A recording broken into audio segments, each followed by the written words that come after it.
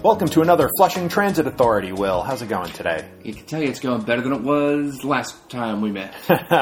Yeah, and that's not to say it's all perfect. This is Mets land, after all. It's never a perfect day in Mets land. But before we get into that, we do have a correction to make. On the last episode, we said that death was hovering around the Mets franchise, and we were mistaken. It's actually pestilence that has been lurking around Citi Field, felling players left and right. We'd like to apologize to pestilence, to death, and to all the horse persons of the apocalypse for our mistake. Okay, now that that's out of the way, let's get on to discussing the past couple of weeks. And while it's felt like doom and gloom and everything is going wrong, they've actually won a lot of games. Yes. The last time we met, I said rather forcefully, good teams do not lose 9 out of 10 games. However, bad teams don't win 8 out of 12 games, which is what the Mets have done since we last spoke. Yes, and but one of my favorite parts of the week this week was you sent me an email a couple of days ago with the question, are the Mets good again? And it's like, wow, it's amazing how, the storylines and the narrative can be all about disaster, but the play on the field has actually been pretty good. And I would argue, and this is one of those weird things, since Cespedes went down, the offense has gotten better. I keep thinking about, this is a stretch, but stay with me here. When I think of the Mets over the last 2 weeks, I think of like the 99-2000 era New York Knicks, when Patrick Ewing, basically towards the end of his career, went down with a season-ending injury, and the Knicks went to the NBA Finals in that strike-shortened season. Yes. It was as if Ewing was gone, their best player was no longer available, and the team came together, got some breaks, won some games. Now, there's a big difference between 2 weeks in the middle of May and going through the playoffs and into the finals, but something seems to have happened over the last 2 weeks, and let's just call it what it is. The Mets are playing good baseball. Good baseball. It's incredible to see, and there are a bunch of people that have to be singled out. Some maybe who we maybe don't want to, but we should go ahead and give a lot of credit to Jose Reyes, who seems to have figured out how to become a baseball player again. Jose Reyes, I am the last person who is going to be called a big Jose Reyes fan, but give him credit, he has produced on the field. We've seen just an amazing run from Michael Conforto at the leadoff spot. Yeah. I don't think leadoff is where Conforto winds up long term, but he's the best leadoff option on the team right now because he's getting on base. Another just fantastic week from my favorite Met of all time, Jay Bruce. Let's just go out and say, always been a big Jay Bruce fan. Please forget everything I said last year when thankfully we were not recording it. Bruce has been a really interesting case in the past month, even really this whole season. And you think you go back to, there was that moment in spring training when the reporters were kind of like trying to get him to admit that maybe New York was too much for him, and he got really annoyed. And there seems to be this level of fire and this level of professionalism. And it reminds me of, this is one of the reasons that my favorite Met player was always Keith Hernandez. Was because if you asked him a stupid question, he would react like you asked him a stupid question. And I'm seeing a little bit of that from Jay Bruce, and it's really, really cool. I appreciate it. I've always felt like the media makes more of the struggles of playing in New York than players do. The mound is still 60 feet 6 inches in New York, just like it is in Cincinnati. The bases are still 90 feet apart. You've got some variance in the outfield, but it's the same game in Cincinnati or in New York. We would be remiss if we did not also call out another Met who has had a great 2 weeks. Hopefully that will last. TJ Rivera, great job. I gotta tell you, when they moved Jay Bruce out from playing first, I was a fan of Bruce at first. I don't think Jay Bruce was a fan of playing first base because he was quoted as saying something along the lines of, hope I don't have to do that for a long time. But TJ Rivera has filled in adequately at first base. He's clearly not comfortable at the position, but his play at first hasn't cost the team any games. And more importantly, he's hitting. And I think TJ Rivera fills a very important role on the team of that feel-good narrative of that local boy done good. I was a big fan of the World Baseball Classic this year. Me too. And I watched Rivera play in the World Baseball Classic, and he had a couple of at-bats last season. I want to see him do well. I want to see him succeed, but long-term, I don't see where he fits into this team. Yeah, that's a shame because, one of the great things about having Rivera in the lineup, and we've talked about this in the past, is that the Mets have been so home run happy and home run centric. And if they don't hit home runs, they don't win. But with Cespedes out of the lineup and with Duda out of the lineup, replaced with resurgent Jose Reyes and TJ Rivera, who just hits singles and doubles all day, we finally now have something more than station-to-station baseball, something more than just waiting for someone to hit home runs. And this is a team that could not string together 5 consecutive hits earlier in the year. And they've done that a few times in the past couple of weeks. And that's really exciting. And just having somebody who can reliably hit singles and doubles reminds me somewhat, he's not in this league, but he reminds me somewhat of a player like Edgardo Alfonso, who just hit the ball. Edgardo Alfonso, John Olerud, Olerud had more power, had more gap power. But when you see TJ Rivera leading off an inning, you feel like, we can get a runner on base here. Yes. The last couple of weeks, seeing the Mets playing some close games, seeing the bullpen really have to work hard to keep them in games, the idea of seeing somebody get on base and being able to move a runner around and get a run in has been refreshing. Look, and I love home runs. Home runs are great. The ideal outcome of any at-bat is a home run. But if you're not going to get that, and you're not going to all the time, it is good to know that there's some players who can make contact and make something happen. So, this brings up a question that, maybe we don't want to have to deal with, but we're going to have to at some point, which is, are the Mets better off without Lucas Duda? Lucas he's a good player, but not only is he always hurt, but he is that prototypical slugger who hits home runs, but not much else. Right. Now, the other thing about Duda is Duda walks a lot. Yeah. Duda has, we talk about getting on base. Duda's on-base percentage has historically been solid. This is 2 weeks. I don't want to make too much of it. If I had my, ideal lineup, Lucas Duda is your first baseman, probably batting 4th behind Yoenis Cespedes, who in my ideal world is also healthy. Yes. Ideally, having a lineup of Cespedes, Duda, and Bruce, and you could flip Duda and Bruce, I don't care what order they're in, that is a formidable middle of the lineup. And I think that's a better lineup than one with TJ Rivera in it. I think TJ Rivera's long-term best value to the team is as possible trade bait for some bullpen help. TJ Rivera is a guy who we know can hit, but has a limited upside. TJ Rivera is already 28 years old. This is TJ Rivera's peak. TJ Rivera's peak is he's going to hit 300, but it's going to be a light 300. His slugging percentage is not going to be gigantic, but he's going to get on base. He can play a number of positions at an average major league level. He is a valuable commodity when it comes to adding some bullpen arms over the summer. I'm going to make a prediction, and we'll come back later in the season to see whether or not this is right or not. I'm going to say that Lucas Duda is not on the team by the end of the season. Okay. Let's write that down. Nothing against Lucas. Lucas is wonderful. We follow him. We follow people who follow Lucas Duda. It just feels like he's the wrong player at the wrong position at the wrong time. And especially because it looks like if not by the beginning of next season, then certainly by the middle of next season, Dom Smith might be ready to come up and take over first base.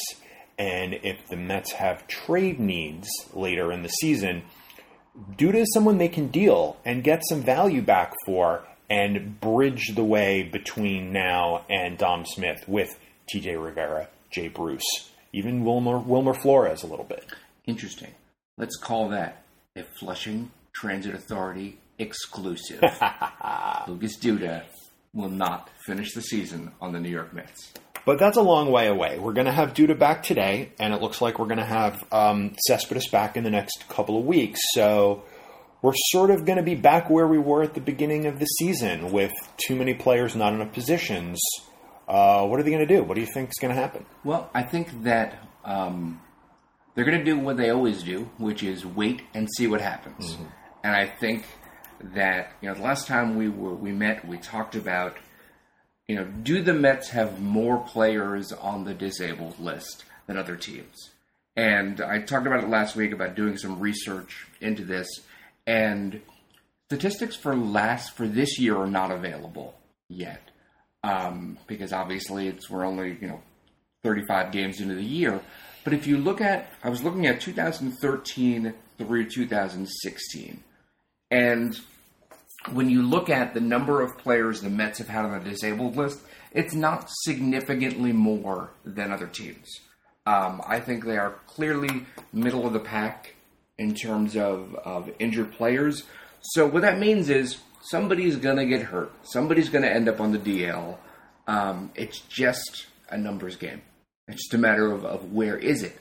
Now, there are certain positions where we can afford it. We can afford seeing an outfielder go on the 10-day DL. We can afford seeing Lucas Duda go on the DL.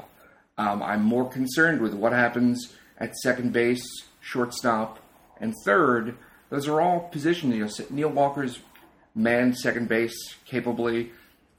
Cabrera, we know his mobility is very limited, but he's played a solid shortstop. But basically, second, short, and third are the places where we cannot afford an injury. And again, that's where somebody like TJ Rivera, Wilmer Flores are so valuable to the team because they can play all three of those positions. Yes, yeah. And, we would be remiss if we didn't acknowledge that the walking wounded list has just been joined by Juris Familia, who seems to have a blood clot in his shoulder, and I think that's part of it, is that it seems like, and it's probably not true statistically, but it seems like the injuries that the Mets players come down with are strange and exotic and catastrophic and weird, like blood clots in shoulders, like thoracic output syndrome, like Wilmer Flores getting a staph infection. Wilmer Flores had a staph infection. We talked about this last time, that what the heck was happening with Wilmer Flores. Turns out he got a staph infection in his knee and had to be in the hospital for 4 days, and they almost had to do surgery. And that's no joke. Wilmer's least favorite Friends episode, the one with the staph infection. So no one told him life was going to be this way. While we're talking about, you mentioned Lucas Duda is coming back today. Somebody else is coming back today. And who's that? And you know who that is. Oh, yeah. Now, rejoining the team today is one Matt Harvey. Now, Jay, I should back up here, because I was in Las Vegas this last weekend. Okay. And I woke up at an average time on Sunday morning in Vegas. As we've said before, I love living on the West Coast. Sunday games start at 10 a.m. So I woke up at 9 a.m. Vegas time, ready to head down to the sports book to watch the Mets and Marlins, maybe place a wager on the game, have a grand old time of it. And in the end, I ended up skipping the game and going straight to breakfast, because I woke up to see that Matt Harvey had been mysteriously suspended. Mm-hmm. Now, there's no way to talk about this suspension without talking about something that happened a few days earlier. Now, that this is a safe for work podcast, so I don't quite know how to bring this up, other than to just bring it up. When they posted a player of the game photo of one Mr. TJ Rivera last Thursday, I want to say. Yeah. Last Thursday, there was a sex toy in the background of the photo. And it was very funny, and Mets Twitter, myself included, had a grand old time talking about this toy that was in Kevin Plawecki's locker. Hashtag rally dildo. Yes. Which led to two things happening on Sunday. One is I wake up, see Matt Harvey is suspended. Two, just looking through the papers, look at the New York Post, where there's a headline, Mets in shock says, hey, that's not my dildo. Which is one of the all-time great New York Post headlines, followed then by the comment, Harvey suspension not related to dildo. Thank goodness for that. It's nothing like being a Mets fan. So, I'm sitting in Vegas, it's 9 in the morning, I explained to my wife, who is a friend of the podcast, hey, we're going to skip the game and let's just go to breakfast. I'll explain it all over coffee. Let's just say, Matt Harvey's not pitching today. It has nothing to do with dildos. Don't ask any questions. Yeah. So, as news came out, it became apparent that the Mets suspended Matt Harvey because he was a no-show on Saturday. It turns out that Matt Harvey on Friday night was out having some drinks with his friends. Apparently did not get in until very late. Got up to play golf on Saturday morning. And then apparently contacted the team, or at least he believes he contacted the team, to say that he had a migraine and would not be coming to the park. The team felt that there was not enough communication. Eventually they sent team representatives to Matt Harvey's home to check on him, where he answered the door in his pajamas at about 10 p.m. Now, I had a very specific memory when I found out that Matt Harvey did not show up for the game on Saturday. And that was the memory of Doc Gooden missing the 86 championship parade. I thought the same exact thing. Players missing games is a big deal.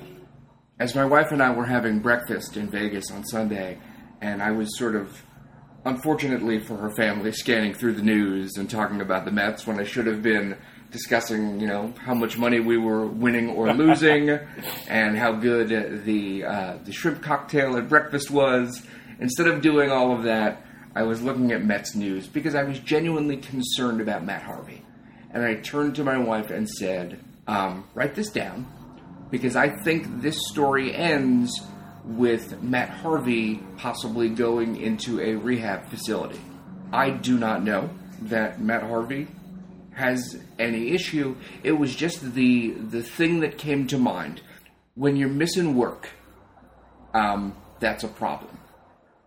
Now, obviously, as much as we like to complain and make fun of the way the media covers the Mets, they have a responsibility to report facts, to not speculate.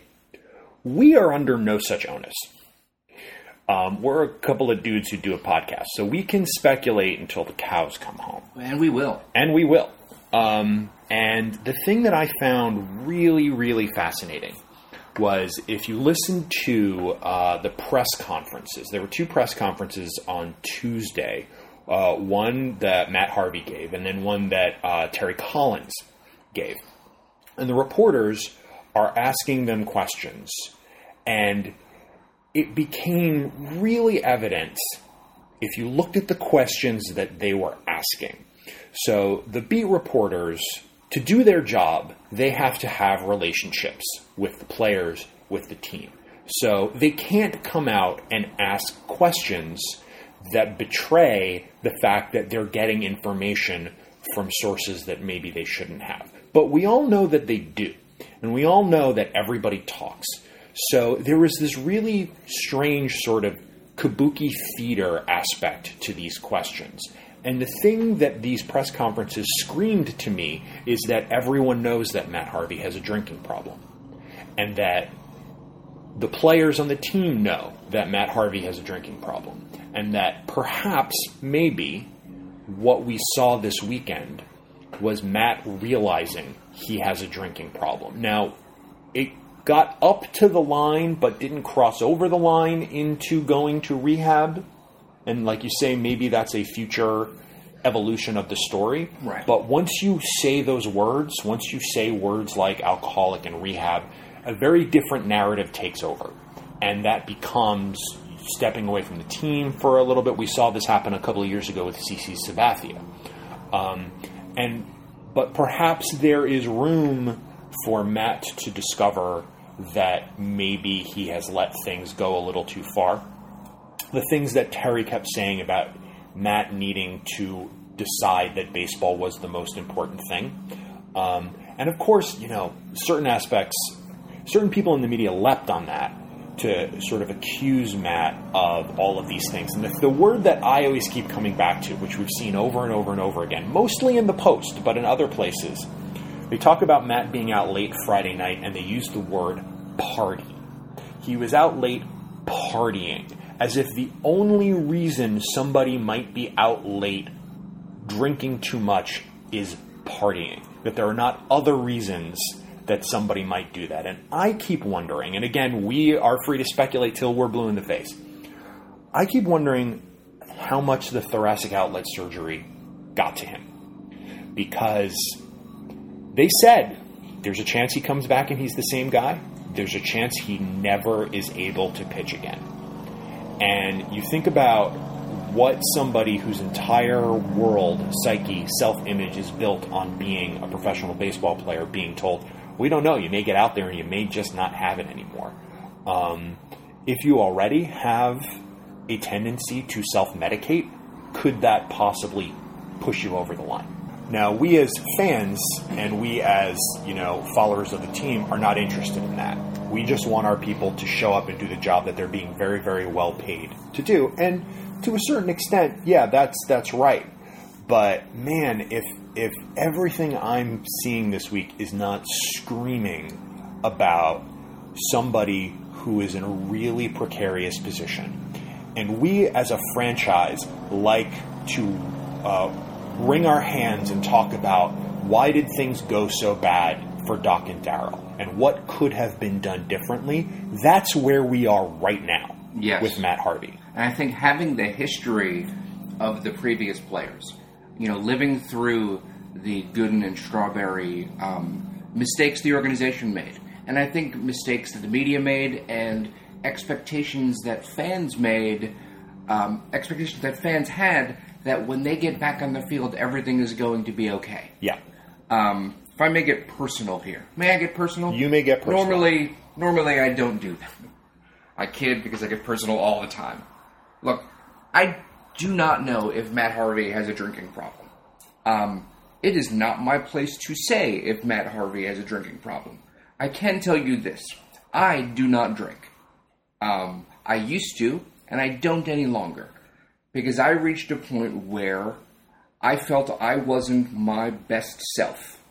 And I wasn't able to be the person I wanted to be and also drink. Because for me, when I did, I liked to keep the party going.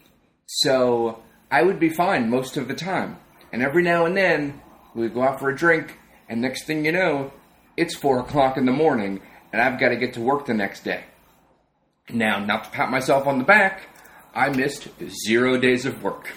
I was very good at pulling it together and getting to work. But I understand completely how somebody like Matt Harvey, who is 28 years old, I was a couple of years older than that when I came to the realization that these two things are getting in the way of me. This is getting in the way of me living a good life, so I'm going to make a change.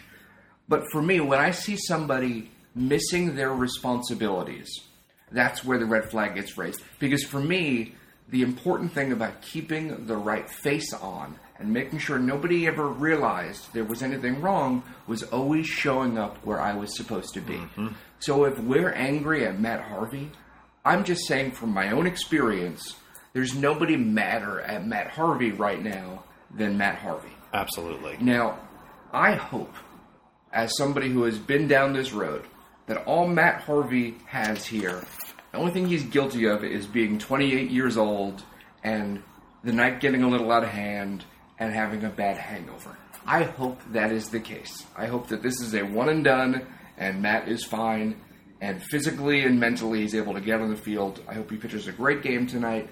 I want him to succeed. But even more than wanting him to succeed in the field, I want him to be healthy. Yes. I want him to honestly and sort of aggressively deal with whatever is keeping him from being his best on the field, be it physical issues, mental issues, relationship issues, whatever it may be that's causing Matt Harvey from feeling like he can be the best Matt Harvey he can be. I hope he gets that worked out. Because from personal experience, I can tell you, once I cleared out the thing that I had been leaning on as a crutch, I felt a lot better about other things, and I look forward to whatever it is that is weighing Matt Harvey down. I look forward to him getting past that and moving forward as a person first and then as a player. I agree 100%. And Matt, if there's any way that you're listening to this, feel free to give Will a call. Yeah, I'll leave my number in the show notes. Feel free to give me a ring. Okay, so this is probably a good moment to take a break and hear from this episode's sponsor. Let's do that. Support for the Flushing Transit Authority comes from Addison's Reeds, Queens' first full-service woodwind shop. I gotta tell you, Addison Reed, real Renaissance man. Not only can he pitch, but he can wail on the sax. At Queens' first full-service woodwind shop, you can get saxophones, clarinets, oboes, even the rare double bassoons. All at Addison's Reeds. Addison's Reeds carries all the leading and hard-to-find specialty brands, and they've got new extended hours, open until 9 every night. When you need to get the job done, and your usual supplier is unavailable, you can count on Addison's Reeds. We're recording this on Friday morning. Matt Harvey is going to be taking the mound tonight in Milwaukee. Hopefully, it is a positive. We're expecting Lucas Duda back tonight. We're expecting Cespedes in the next couple of weeks. Where do we think things are going to go now? What do you see ahead for the next couple of weeks? Well, as I look forward to Cespedes coming back, and the job Conforto has done, and the job Jay Bruce has done, it is clear to me that Curtis Granderson is the odd man out in the outfield. Unless he has the greatest week in the history of organized baseball, I think you're right. Even if he does, when Cespedes is available to play, he's in the lineup. Lagares becomes that late inning defensive replacement. You do not need two outfielders to rest people. As with any team, things are going to happen. So what happens on May 12th is not necessarily what's going to happen on June 12th. But at the moment, Curtis Granderson is unfortunately the odd man out in the outfield. We'll see how that plays out. A lot can happen between now and whenever Cespedes comes back, but I think you're right. Yes. I think the other question now becomes, with Familia seemingly out for a long time, do the Mets go out and get bullpen help? I think that's where having this flexibility on the roster gives them a little bit of an edge in picking up some of those players. The question is, who do they go out and get? Nobody's in sell mode yet. Even teams that are playing poorly, it's still early. It's mid-May. In a couple more weeks, yeah, people I think will by start. June 1st, it starts getting late. If the Mets can remain at 500 ball, stay within 5-6 games of Washington, they're in it. They can swing a trade for some bullpen help. I think short term, Addison Reed is going to be a serviceable closer. He's done it before. Let's give credit to the job Hansel Robles has done over the last couple of weeks. Robles, went from being the last man out of the bullpen to being a serviceable arm. I don't like that he points to the sky at every 400-foot fly ball, but as long as it lands in somebody's glove. I have to say, I'm really impressed at the job that Robles has done over the last couple of weeks. Equally impressed at Mets Twitter and Mets fandom for embracing Robles and acknowledging the fact that he's done a pretty nice job over the last couple of weeks. He's such a streaky guy, and he'll go on these these couple of weeks where he just can't get anybody out, and then he'd have a couple of weeks where he looks like a world beater, and it's so up and down with him. Yeah. But I guess we're lucky we're on an upswing for now. Enjoy it while it lasts. Yeah, I was surprised I guess I shouldn't have been surprised, but that they sent Josh Smoker down. Mm-hmm. He was really effective early and then kind of hit a bad patch, and I guess when you don't have a track record and you have a bad patch and you have options, you get sent to Las Vegas. Yeah, I do worry about the rate at which the Mets are using their arms. As of today, Jerry Blevins is on pace to pitch, I want to say, as of the last game the Mets played, at his current use rate, Jerry Blevins is on pace to appear in 98 games. Wow. That's more than Pedro Feliciano, the perpetual Pedro, appeared in at his peak. Yeah. That's a lot of games. And that, that brings up an idea that I've heard floated a couple of times or a couple of places the past couple of years. And that's the idea of changing the roster system so that you had what in essence was a taxi squad. So that you would have a 30-man roster, but for each game you had to designate 25 people who could play that game. That makes sense. That would allow you to swap in and swap out people in the bullpen and people in on the bench to avoid overusing people like that. What do you think of an idea like that? Well, I love the idea because it automatically means you take yesterday's starter, and if your reliever went 2 innings and is out, you can put them basically on the unavailable list for the day. Mm-hmm. I think it's great. Anything that gives teams more flexibility. Like I loved, and I was at this game when it happened, when Terry Collins, because he was out of players, had to put in Zach Wheeler as a pinch hitter. Yeah. Now, Zach Wheeler blooped a double down the right field line, so it was perfect, just like you drew it up. But when you get into a game and you're in the 11th inning and you've got to put a pitcher up there to pinch hit, you've made a misjudgment in how you manage your roster. Now, being a realist, the reason that this is not going to happen is because of service time. Major League Baseball, the owners and the people who control these things want to limit players' service time. Right. It's the reason we often see prospects who are ready to play. They have to go down to the minors at the beginning of the season, and they don't come up until May because that's when the service time kicks in.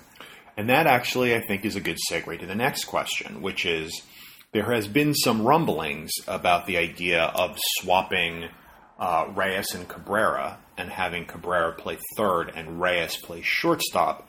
And the sort of unspoken assumption there is that at some point Reyes will finish this hot streak that he's been on. They can move him to the bench and then call up Ahmed Rosario and have him take over shortstop. Now, I'm all for that. I'm a sucker for the next young kid. Mm-hmm. That sounds untoward, but you know what I'm saying. Yes. When it comes to the Mets, I'm always a fan of bringing up the kids. Yeah. It's funny, you look around the Mets infield, and it's possible that most of the people who are playing infield for them right now will not be the starters next year. Well, we've talked about Duda and the possibility that he may move. Mm-hmm. Neil Walker's under contract for this year only. Yep. Cabrera, the Mets have a team option for 2018. And then... But if Rosario's ready, why would you bring him back unless you have him take third base for a season? Yeah, I don't know. Yeah. I do know that, the clubhouse matters and people love Cabrera. Yes. I love Cabrera. Yes. I would pay good money to have him on the roster simply to be the helmet caddy for when people hit home runs. We don't talk about how great a move that is. It really is. You talk about clubhouse matters and how it seems like Asdrubal Cabrera and even this year Jay Bruce have really become these guys that help keep the clubhouse glued together. Yeah. I realized there has been so much Mets drama and Mets news and things to talk about. We've gone 45 minutes here. We've yet to talk about the fact that Noah Syndergaard is essentially out for the rest of the year. Yeah, that's true. That seems like it's so long ago. It seems like that happened last season. And at this point, it's been 2 weeks. Yes. Winning games certainly helps. But What does the Mets' rotation look like for the rest of the year? Well, I don't know if he's out the whole year. He's certainly not coming back till after the All-Star break. I don't feel like we can count on him this year. I'm not at that point yet. I feel like he's going to come back at some point, and because this isn't a surgery that he's coming back from, at least I'm hopeful that his return will be.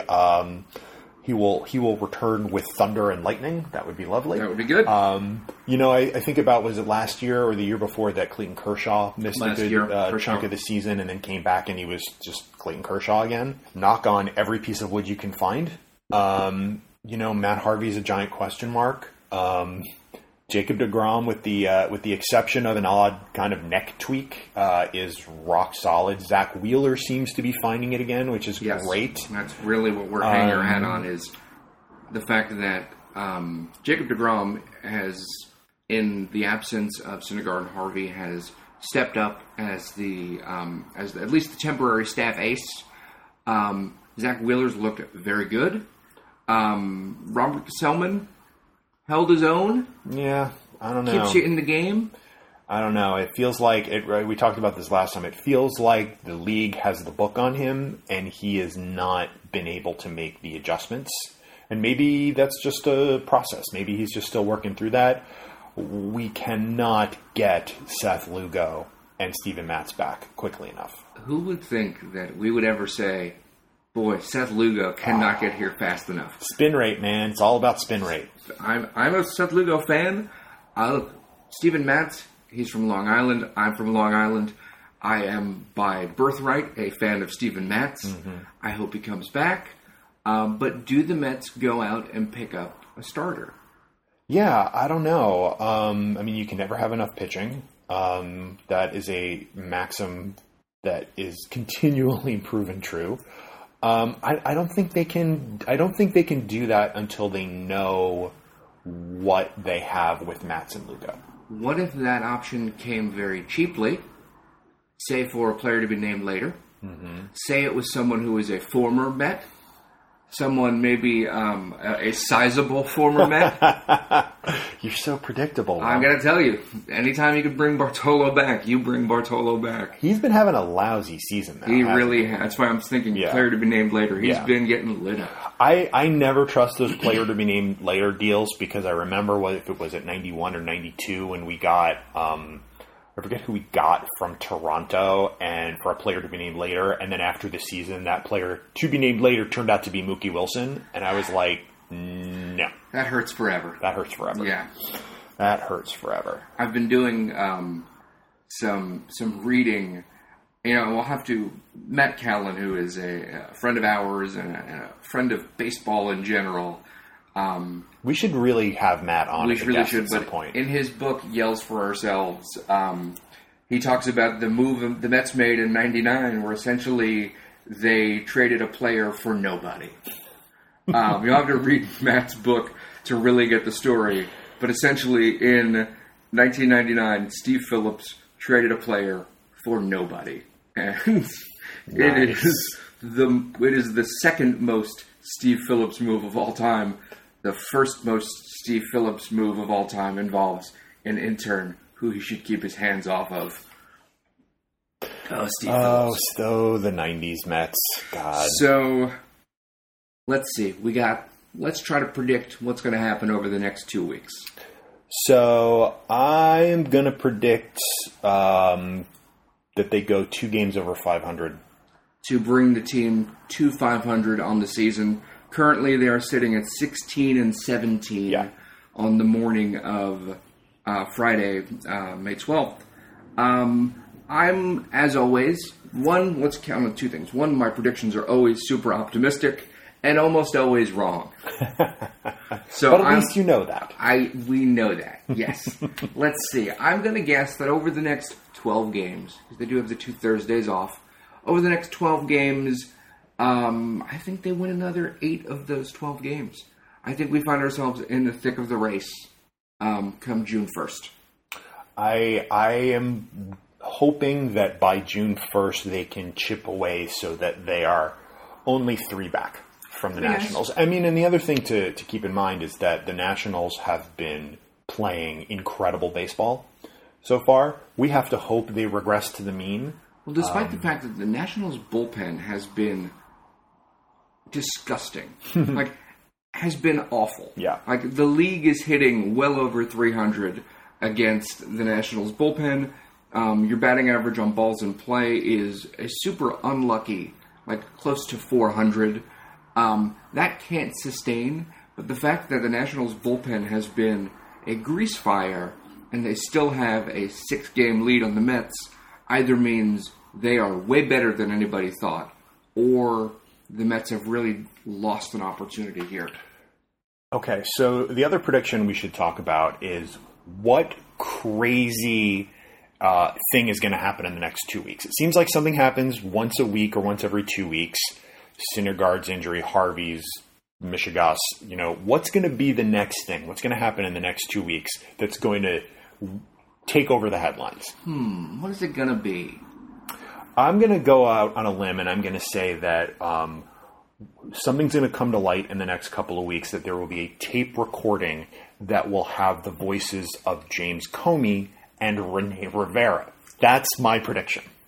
So you think that Rene Rivera is implicated in the firing of FBI Director James Comey? I'm not saying that Rene Rivera had anything to do with it. I'm just saying that there will be a tape recording that will put those two gentlemen in the same place at the same time. I mean, we wonder how Rivera is so good at throwing runners out. Does he have surveillance? Does he have intel? Does he have, help with that? I don't know. I don't know. I'm just asking the question. I do not know. I was going to go with Noah Syndergaard gets deep into Game of Thrones cosplay. To the point where he begins, while injured, not in uniform, showing up to the park dressed as Hodor.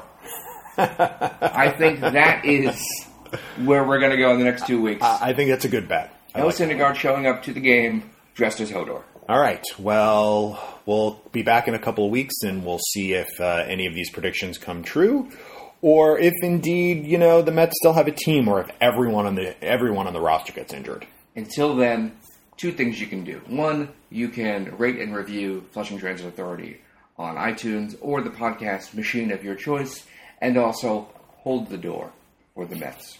Hold the door for the Mets. Absolutely.